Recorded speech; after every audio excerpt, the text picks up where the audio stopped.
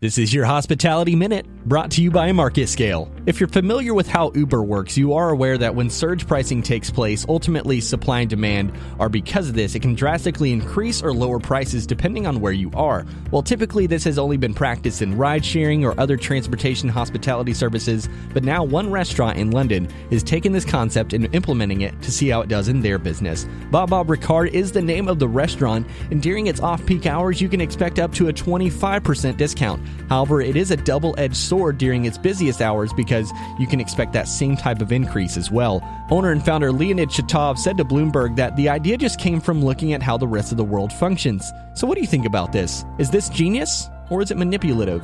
I'm Taylor Standridge, and this has been your Hospitality Minute.